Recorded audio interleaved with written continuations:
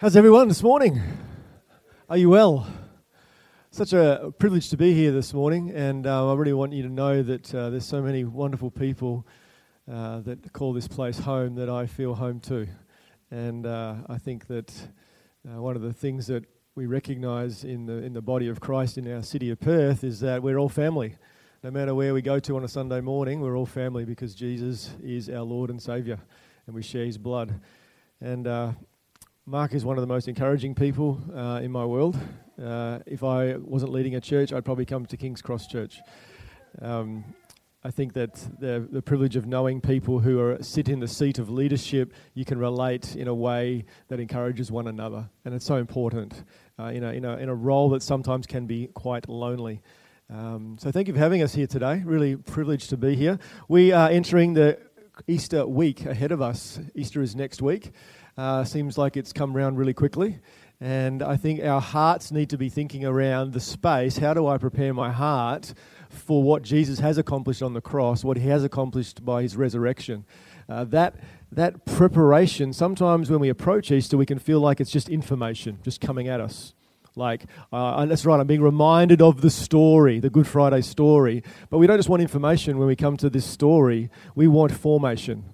We want transformation. We want to allow the story of Good Friday to transform our hearts so we actually become more like Christ. And that is something we need to lean into. So as you're leaning this morning, be asking that very question: how does this form me? How does this shape me?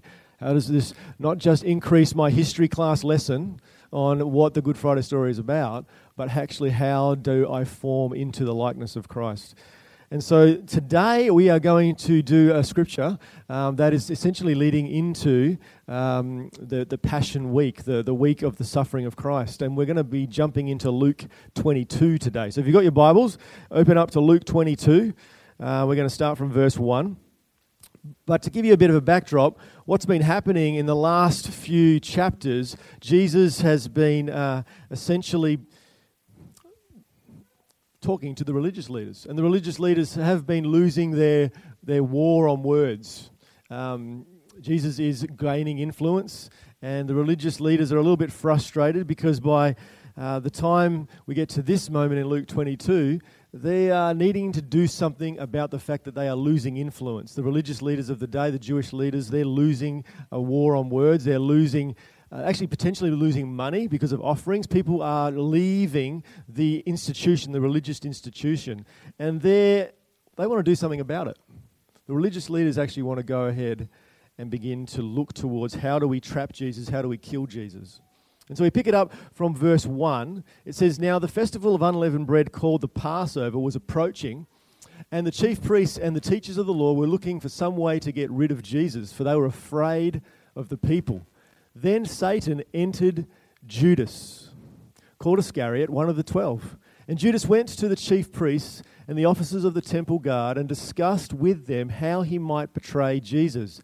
They were delighted and agreed to give him money. He consented and watched for an opportunity to hand Jesus over to them when no crowd was present." This is a public relations nightmare for the Jewish religious leaders. They know that if they apprehend Jesus in public, in the height of Passover in Jerusalem, a riot is going to ensue. There's going to be a groundswell of support for Jesus, and they need to get Jesus in an isolated way and apprehend him. And now they have a way to do that. They have their mole, they have their inside man, and they are delighted.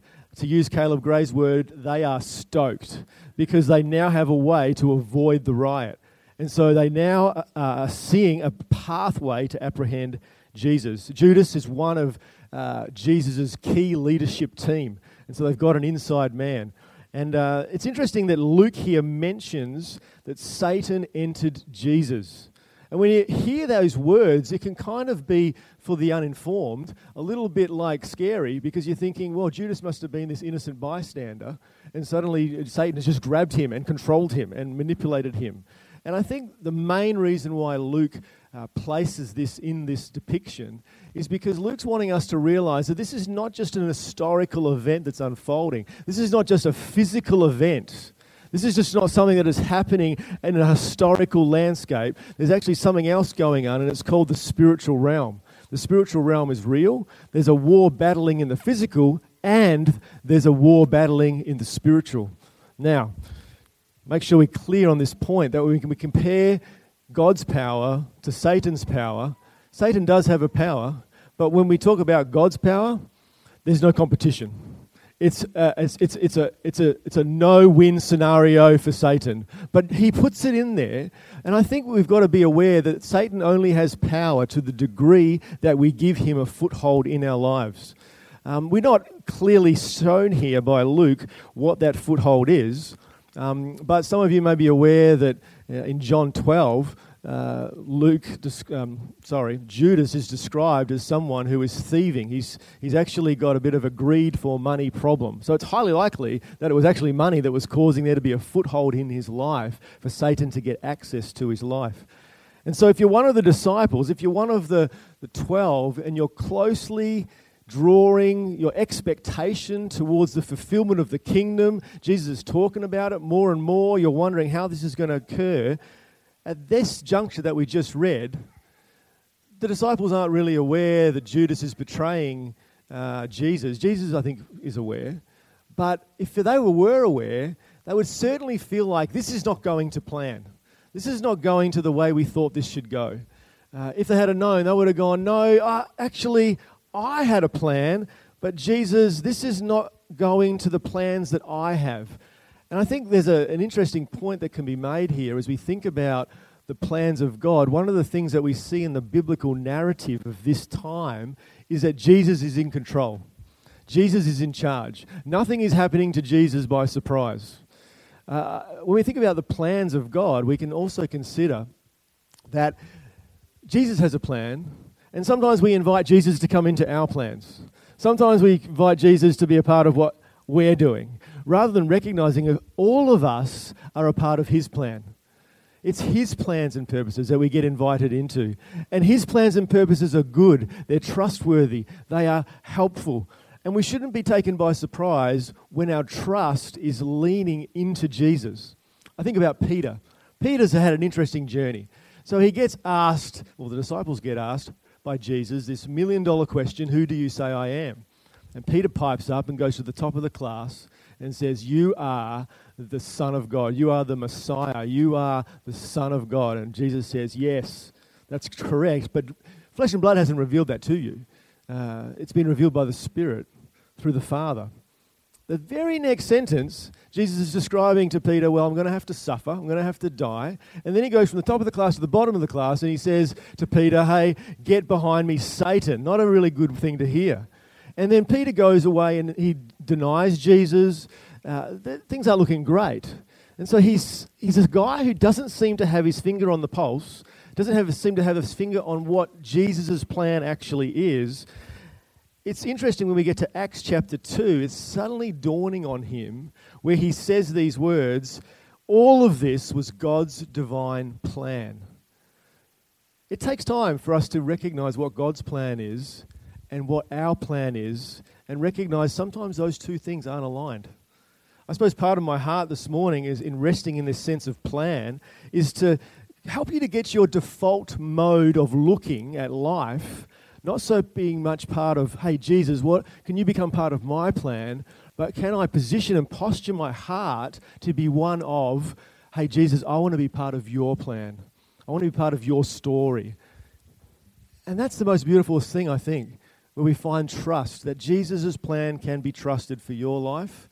And if you're a parent here, I want to say this, is that Jesus can be trusted. His plan is good for your children, We need to hear that as parents sometimes. Now, you can trust his plan because you can trust his word. And I love this part of the scripture's description of the preparation of Passover because Jesus gives some very specific descriptions about this, and he's absolutely correct in what he describes. So we're going to go to this next part from verse 7, and it says, then came the day of unleavened bread on which the Passover lamb had to be sacrificed. Jesus sent Peter and John, saying, go make preparations for us to eat the Passover. Where do you want us to prepare for it? They asked. He replied, as you enter the city, a man carrying a jar of water will meet you. Follow him to the house that he enters and say to the owner of the house, the teacher asks, Where is the guest room where I may eat the Passover with my disciples? He will show you a large room upstairs, all furnished. Make preparations there." They left and found things just as Jesus had told them. So they prepared the Passover. Passover. Quick recap if you haven't been updated with what the Passover is all about. Passover is a part of a religious celebration for the Jewish people, the Israelites, who remember the time when they were slaves in Egypt. Now God, using Moses and the team, were trying to twist the arm of Pharaoh. God sent plague after plague, trying to twist the arm of Pharaoh to let his people go. And he didn't. But the final plague, the most devastating plague, a spirit of death would pass over the whole nation of Israel, and the firstborn of every family would perish. Not a great story. How do you see God's love in all of that? Well, stay tuned. What God did was he had a plan. He says to his people, the Israelites, the Jewish people, take a lamb, slaughter the lamb, and use the blood of that lamb and paint that blood over the doorposts and lintels of the door of your home. And when the spirit of death comes that night, it will pass over and your family will be unharmed. You will survive. You will flourish. You will live. And they celebrate this every single year at a time we call Passover. Now, what's interesting is last night, the annual celebration of Passover began last night. And would you believe this year it ends, it's a week-long celebration actually, and it ends on Easter Sunday this year. It's not always the way that timing kind of works, but just interesting timing this particular year. And so for pilgrims coming to Jerusalem, so they didn't live in Jerusalem, they were coming to Jerusalem, they needed some place to prepare their Passover meal celebration. And there wasn't Airbnb in Jerusalem at the time. And so what would happen is you would have people who had rooms available. How they make a little bit of money on the side was to actually rent out their spaces in order that people, families, could come to Jerusalem and share in the Passover. And so Jesus is laying all this detail, even to the point where the man carrying a jar of water, go find this bloke carrying water, go to his house, and you're going to see everything that you need to see. And Jesus says all this detail, and we find it just as Jesus had told them. And so whatever Jesus says comes true. It's critically important to understand that. Whatever Jesus says comes true. I know it seems like simple logic or simple phrasing, but sometimes I really think we need to get that into our hearts. What Jesus says comes true. It's important because he says some very simple things, like we've just read, that come true. And then he says some crazy stuff, like, I'm going to die, I'm going to rise from the grave. And so I think one of the things we need to consider is he sets up the reliability of the bigger things that he says by being accurate in the detail of the smaller things that he says. There's credibility when you see the smaller things accurate to the big statements that he makes. And I really want to have my heart trust him in the small things, the big things, the whole things of life, in order that my heart finds rest and peace in his word that is true. His word is true. Your words, my words, to the best of our intentions, not so much. Right? We try our best, right? We try our best to, make vows and commitments and with the best intentions, but our words are not a sure thing. Our words aren't always certain. But Jesus' words, trustworthy. Take it to the bank, so to speak. Now, some of you may be under the misconception that your relationship with Jesus rests and lands on your professions of faith, your statements of faith, your pronouncements you've made, the commitments you've made, the vows that you've made to Jesus, the pledges of obedience that you made. And somehow we think that your word governs your relationship with Jesus when the absolute opposite is true. Is everyone picking up what I'm putting down there? Sometimes we think that it's what I say that dictates my relationship with him. But the opposite is true. It's everything he says that dictates my relationship with him. For instance, Jesus, you didn't find Jesus, Jesus found you. Right? It's him who speaks into our hearts. Every one of you has had an encounter of that description, and if you haven't, we're praying that you do. that you have heard his word in your heart and your heart has responded. His word is dependable. His word is bankable. It's the word of God that sustains you. It's the reliability of Jesus that keeps us going. It's him being true, dependable, reliable, without flaw, without error, without fail, that keeps us in his good graces and love. The trustworthiness of his word in our lives actually is the very thing that creates safety, acceptance, and joy. And then from that place, the response of that is a loving obedience towards him. But he initiated. His words initiated. There's two scriptures that just land this for us really clearly. It's Hebrews chapter 1, verse 3. And it says, the Son, talking about Jesus, is the radiance of God's glory, the exact representation of his being. Here's the point: sustaining all things by his powerful word. In the category of all things is you, just in case you're clear. There's not like you and then another category called all things. It's like you are in the category of all things. And after he had provided purification for sin, he sat down at the right hand of the majesty in heaven. When you trust this, that his word sustains all things, Romans 8:38 makes so much sense, which says, for I am convinced that neither death nor life, neither angels nor demons, neither present nor future, nor any powers, neither height or depth, nor anything else in all creation. Remember the category all creation? Guess who's a part of that? You. So you can't even separate you from the love of God that's towards you in Christ Jesus. Does that make sense? It's his word that is bankable, and his word in the small things is true. His word in the big things is true, and his words today that say, I love you, is true. Do you rest in that space? Do you find peace in that space? Will you repent when you have made your relationship about your words, your vows, your prayers, and turn and recognize, oh, Lord, help me to receive your word, because your promises are true, they're reliable, they're trustworthy, they're good. Does that make sense? As we move into this depiction of the Last Supper, we see communion being described here for the very first time. And you would regularly take communion as a church family. Actually, one of the two sacraments of the church, baptism and communion, is what we do together as a church family. Now, my fear here is that you may approach communion and ask a question that says, what does communion mean to me? But really, we've got to ask a question: what does communion, what does the Lord's Supper mean to Jesus? Because it means a lot to Jesus. And he says it so right here in Luke 22, verse 14. And it says, when the hour came, he reclined at the table, and the apostles with him, and he said to them, I have earnestly desired. Turn to the person next to you and say, earnestly desired. Earnestly. So what does that mean? He's passionately hanging out for this dinner upstairs at the guy who carries the water jar's house, right? His house. He's passionately desiring to eat this Passover with you before I suffer.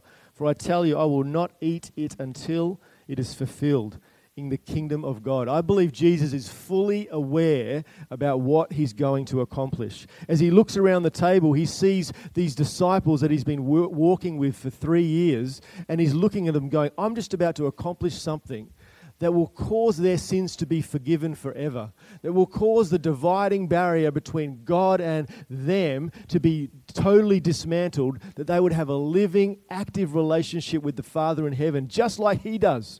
He is so excited about people connecting with his Father in a very similar way, the same way the way he connects with his Father. He's looking forward to that. He's looking forward to their sin being dealt with and them all becoming the righteousness of God in Christ Jesus, in himself. Don't forget that when you take communion today, and we're going to be doing that, it means a lot to Jesus. It means so much to Jesus that he gave his own life for this. He is earnestly desiring to have this meal with us today. He loves you. We pick it up from verse 17. It says, after taking the cup, he gave thanks and said, take this and divide it among you. For I tell you, I will not drink again of the fruit of the vine until the kingdom of God comes. And he took bread, gave thanks and broke it, and gave it to them, saying, "This is my body given for you. Do this in remembrance of me." In the same way, after supper, he took the cup, saying, "This cup is the new covenant in my blood, which is poured out for you. But the hand of him who is going to betray me is with mine on the table. The Son of Man will go as it has been decreed, but woe to the man who betrays him." They began to question among themselves which of them it might be who would do this. Understanding what Jesus is saying here, you really have to have a panoramic view of the biblical narrative to understand the significance of what he's told his disciples. This meal they're having is about to change everything because it's through his body and through his blood, his work on the cross on our behalf. And it's something that's so profound that you can miss very easily if you don't dwell on the words. It's the blood of the new covenant. It's the blood of the new covenant.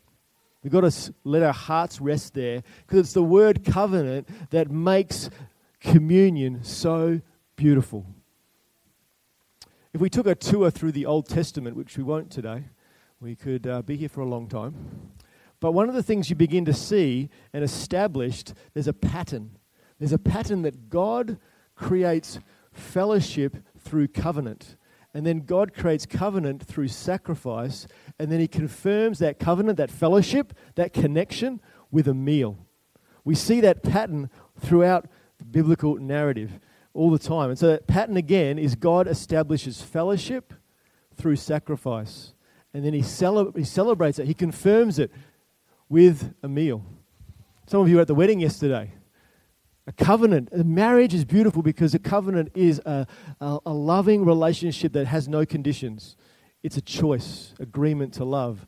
A covenant is made. And guess what you do after the marriage ceremony? You have a meal. You confirm the covenant that was just made with a meal. This has been going on since the dawning of history. And that's what we engage in. And funny enough, marriage is a little bit more sacrificial than people realizes.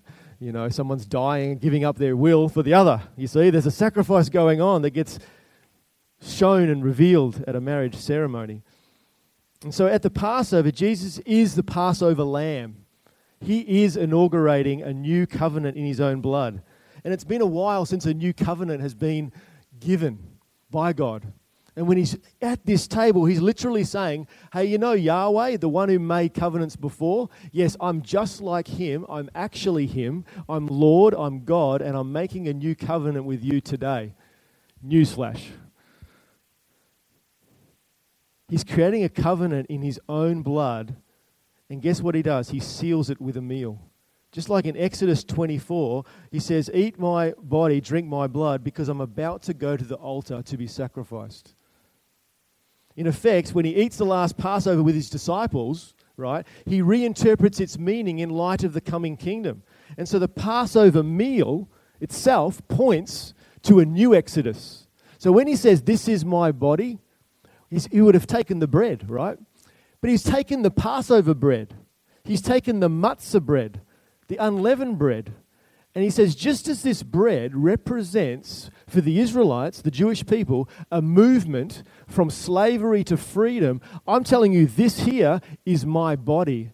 And in the same way, that movement from slavery to freedom for all eternity, for all humanity, for everyone who believes, this is an earth-shaking historical moment in human history where God came down and said, I'm making a pathway for every one of humanity to know me through my body and no longer be a slave to sin, no longer be a slave to the slave master, sin, but be free and free indeed. And so when he takes the cup, he says, this is the cup of the new covenant in my blood. As soon as you say the word blood in a Passover meal, you're immediately thinking of the blood of the Lamb. You're immediately thinking, hey, that same blood that was the rescue for me, in reason why I'm celebrating Passover, that same blood is the blood that's not just going to rescue me in a Passover sense, as we remember Passover, but this blood is going to rescue me from sin, from slavery, from death, for the rest of eternity, not just for Jewish people, but for every single one of us. Such a powerful picture as he takes those two elements and declares, this is what my sacrifice will do. The Lord's Supper is the fulfillment, it's an enhancement of the Passover, where the climactic redemptive work of God's experience through Jesus Christ at the table. But the table is a place of celebration. Have you ever seen a wedding reception that's really like downcast and a little bit, you're thinking, wow, I don't know if this is, maybe it's more like a funeral. You've never seen that, right? At the table is a place of celebrating the communion, the connection, the fellowship that we have around the table. The table's a great place to be. And Jesus says, we are now celebrating at the table the fact that the sacrifice at the altar is now complete. And so when we take communion together, which we will in a minute, allow it to be a celebration. Allow it to be a place of celebrating the work that Jesus has done at the cross. We're just going to continue on one last point as we bring this home. Luke goes on to use an interesting discussion right now, and it's a bit of a dispute actually about who is the greatest. Who is the greatest? And we pick it up from verse 24. A dispute arose among them to which of them was considered to be the greatest. Now, Luke's got this happening at the Passover table. No other writers have this happening at the Passover table, which I can understand why, because if that was true, and I'm not saying it's not, but what an awkward scenario for that discussion to happen. He's just made this massive biblical proportions, historical statement about the covenant, and now let's have a discussion about who is the greatest. Newsflash, not you, him. I just think that's very funny. Jesus said to them, the kings of the Gentiles lord it over them, and those who exercise authority over them call themselves benefactors. But you are not to be like that. Instead, the greatest among you should be the youngest, and the one who rules like the one who serves. For who is greater, the one who is at the table or the one who serves? Is it not the one who is at the table? But I am among you as one who serves, talking about himself. You are those who have stood by me in my trials, and I confer on you a kingdom, just as my Father conferred one on me, so that you may eat and drink at my table in my kingdom, and sit on thrones judging the 12 tribes of Israel. Simon, Simon. He's talking to Peter here, remember. Simon was his old name. Satan has asked to sift you as wheat. But I have prayed for you, Simon, that your faith may not fail. And when you have turned back, strengthen your brothers. But he replied, Lord, I am ready to go to you to prison and to death. Jesus answered, trying not to laugh. I tell you, Peter, before the rooster crows today, you will deny me 3 times that you know me. So Luke is the only gospel writer who puts and places this depiction of having happened at the Last Supper. And I think, regardless of whether that happened historically or not, he's doing this for a reason. And the reason I think is really important.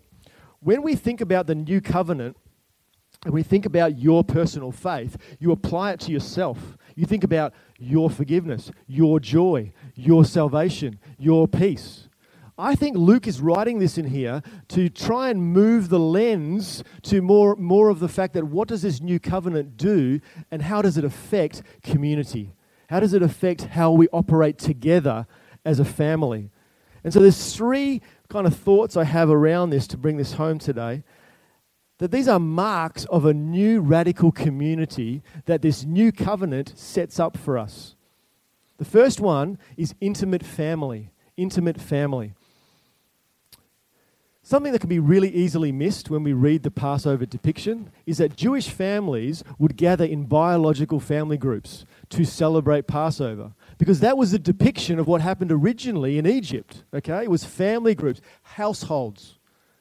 And Jesus here has the audacity to pull the disciples away from their family units to gather a group of people who are the most different people on the face of the earth. Remember, there's a bunch of fishermen. There's a political zealot, which means he's like fight the power, right? He's this guy. And then there's a tax collector there, right? And they're the most different types of people. And they're all around the table, biologically unrelated. And Jesus is now conferring on them a status of family because they're around the Passover table together.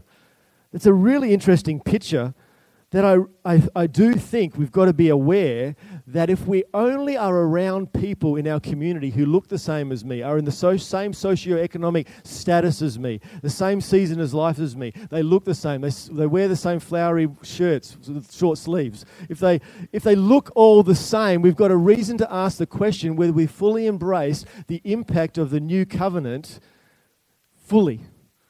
The more different we are, the better, because our difference actually confirms the fact that the new covenant we sit in is real and the unity we find in Jesus is absolutely authentic. So you've got a bunch of misfits that how did these people get into a room together? You go, oh, the gospel, oh, the new covenant. That's what we should be feeling, right? And that's a great thing. So when we gather, we actually, as a church family, no matter how you're gathering, we are always making the invisible visible. What is the invisible element? The invisible element is saying, we are one because of Jesus. We are family because of Jesus. And as we gather, as we share the table, as we share communion, we are making that invisible truth visible to the world around us, and that is a powerful statement to the world around us. Does that make sense?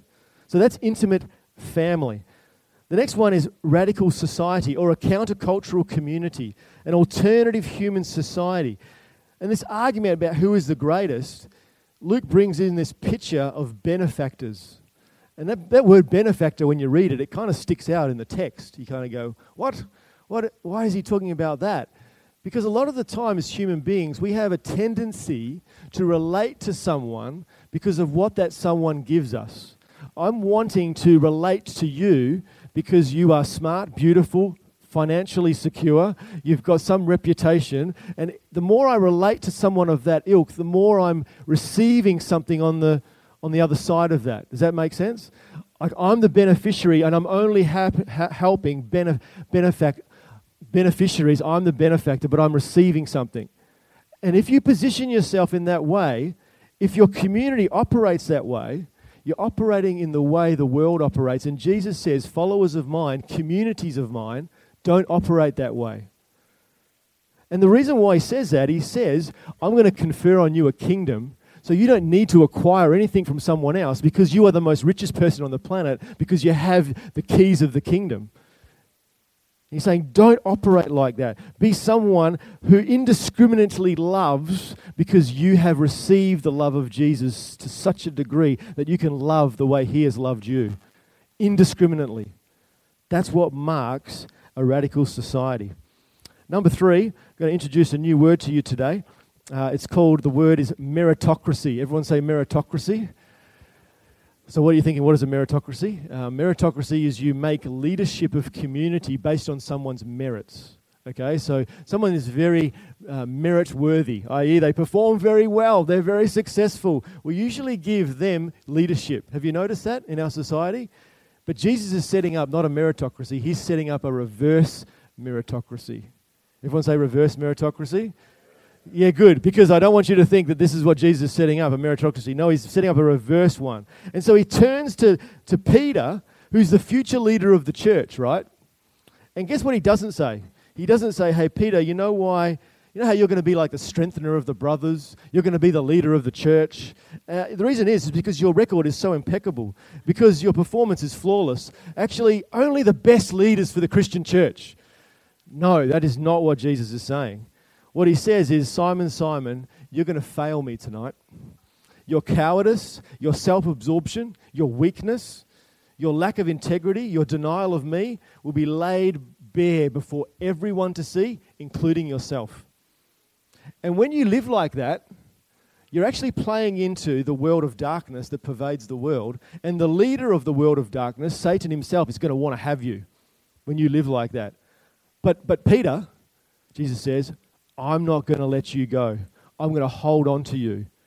And then it says these very important words that I tried to exaggerate when I read it. He says, when you have turned back. That word turned back is actually saying when you have repented, when you have turned back, strengthen the brothers. So in the world, we appoint leaders who are the biggest succeeders. But in God's kingdom, the leaders are the biggest repenters. And this is the upside down picture of the community that you want to be a part of.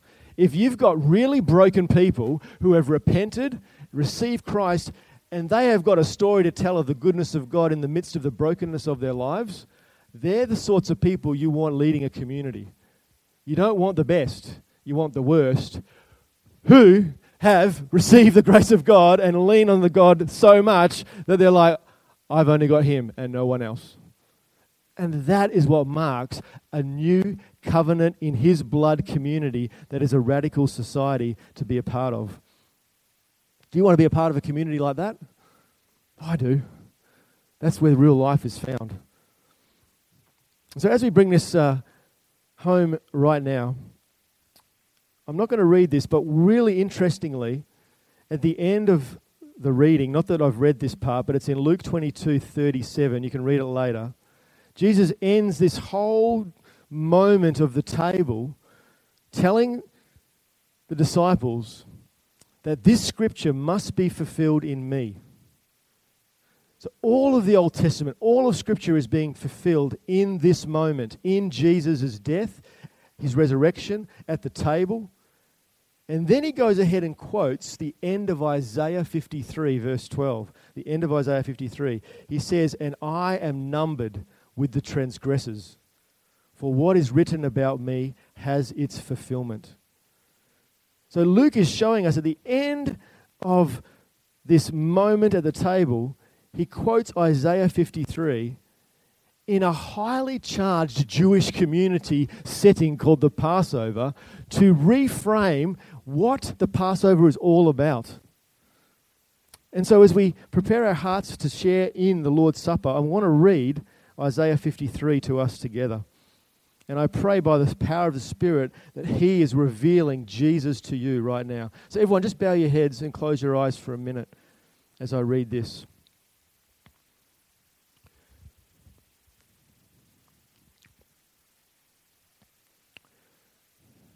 Who has believed our message? And to whom has the arm of the Lord been revealed? He grew up before him like a tender shoot, and like a root out of dry ground. He had no beauty or majesty to attract us to him, nothing of his appearance that we should desire him. He was despised and rejected by mankind, a man of suffering and familiar with pain. Like one from whom people hide their faces, he was despised, and we held him in low esteem. Surely he took up our pain and bore our suffering. Yet we considered him punished by God, stricken by him and afflicted, but he was pierced for our transgressions. He was crushed for our iniquities. The punishment that brought us peace was upon him, and by his wounds we are healed. We all, like sheep, have gone astray. Each of us has turned to our own way, and the Lord has laid on him the iniquity of us all. He was oppressed and afflicted, yet he did not open his mouth. He was led like a lamb to the slaughter. As a sheep before its shearers is silent, so he did not open his mouth. Jesus, thank you today as we prepare our hearts for this Easter season. God, we want to have that same posture of remembrance of what, Jesus, you have done on the cross. Holy Spirit, all of us have had a degree of illumination about what the cross means. We want to be formed by the cross, but there is still formation to happen in every single one of us. And so, Jesus, as we share in your body, as we share in your blood, as we take the wafer, as we take the bread, as we take the juice today, God, I thank you that your Holy Spirit in us would illuminate the work of Christ to a greater degree, that we would be so melted by the love of God revealed in the love of Jesus that we couldn't help but respond and sink into the Father's arms even more. Jesus, at the table, help us to celebrate what you have accomplished. Help our heads not to look down in defeat, but have our heads held high in the victory that is Jesus's. Jesus, you won the victory over sin and death. And so, Holy Spirit, in this holy moment where we receive the elements today, God, we remember you. We remember Jesus. We remember, Jesus, your work on the cross. And Holy Spirit, help us to personalize that today. But this would not just be a historical moment, but this would be a revelatory moment that forms us deep within. In Jesus' name, amen.